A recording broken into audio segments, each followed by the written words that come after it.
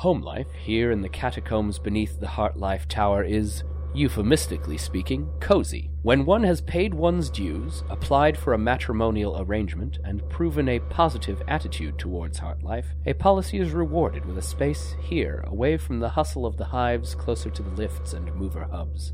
We join Nathan Rourke at one such home, one blessed with a door. Young Nathan has just awakened, and it is the morning after the night before. Yesterday's escapades involving explosions and a daring dive out a window have left young Nathan with a fierce limp and a headache pounding in time with the thrum of the city's power grid. As he rolls off of his sleeping pallet, it draws back into the wall, and a workstation slides open.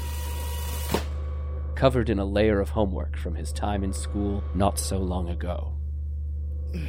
Shifting his weight evokes a painful reminder of last night's misadventure, and Nathan grips the workstation to regain his balance, disturbing the schoolwork, which has been carefully laid out to obscure blueprints of a part of the corporate tower. Rearranging the detritus, he walks the handful of steps to the common area of the domicile, carefully hiding his limp. That's why he don't talk no more.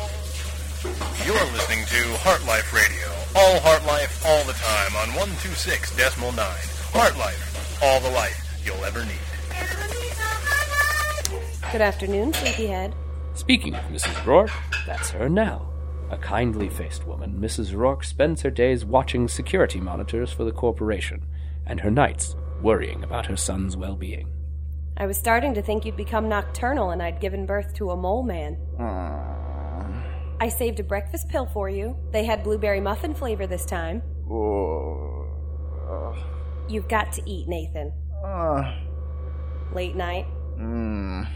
You could have sent me a wire to let me know where you were. You know I worry. I was hanging out with Ed, Ma. Just one level down. He's pretty upset he didn't pass his operator's exam. Well, that's too bad. But I thought Ed was colorblind. Yeah, well, he thought he could fool him. He had this system worked out where he'd tie a string around anything red. Well, he should have known better. What if that flimsy string fell off? Someone could get hurt. I'm not saying it was a great idea, Ma. I'm just telling you, he thought he had a shot. There are plenty of good corporate jobs open for someone like him. He worked hard in school. He has a good identity variance score. Mom. I'm just saying he played by the rules. It's not enough to be smart, Nathan. You've got to jump through a few hoops to get ahead in this world. I don't know what we're going to do about you.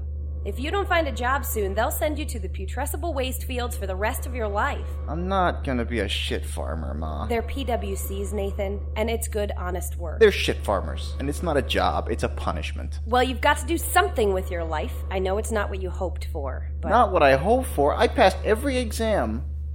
Not every exam, Nathan. The identity variance test is unfair. I love you, Nathan, but honestly, you make things so hard on yourself.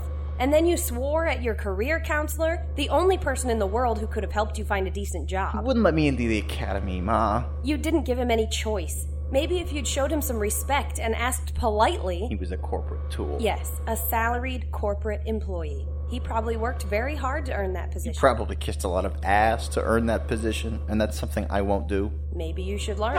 I'm headed out. Where? Out. I don't think so. You're not going anywhere unless you're bringing your test results and your employment card with you. If the corporate academy won't teach me, I know people who will. You think I'm stupid? No, Mom. It's just... You think I'm just your stupid mother with her stupid corporate job. But I wasn't always a security guard. I know the kind of people you hang around with, Nathan, and I don't like it at all. I know what I'm doing. I don't think you have any idea what you're doing. I know you weren't really hanging out with Ed last night. You're limping. So whatever you're getting into, it's bad enough that you want to hide it from me, and dangerous enough that you're getting hurt doing it. And if your stupid mother can figure that out, how much do you think corporate compliance knows about you? I know you're mad at the whole corporation, and I know you want to change the world, but please hear me when I tell you that I felt that way when I was your age too. Your father felt that way. I can't let you end up like him. I won't, Mom. I promise. You need Heartlife. A lot more than Heartlife needs you. Life will be a whole lot easier if you just accept that and play by their rules. I'll be careful. You'll be dead.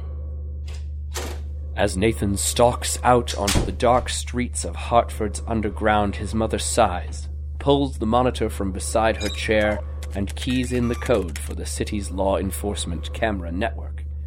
This will be another sleepless night for Mrs. Rourke as she watches, as if her will and attention could be enough to keep her son safe. Will Nathan continue to defy her best intentions? What mysterious errand has her son gone out on?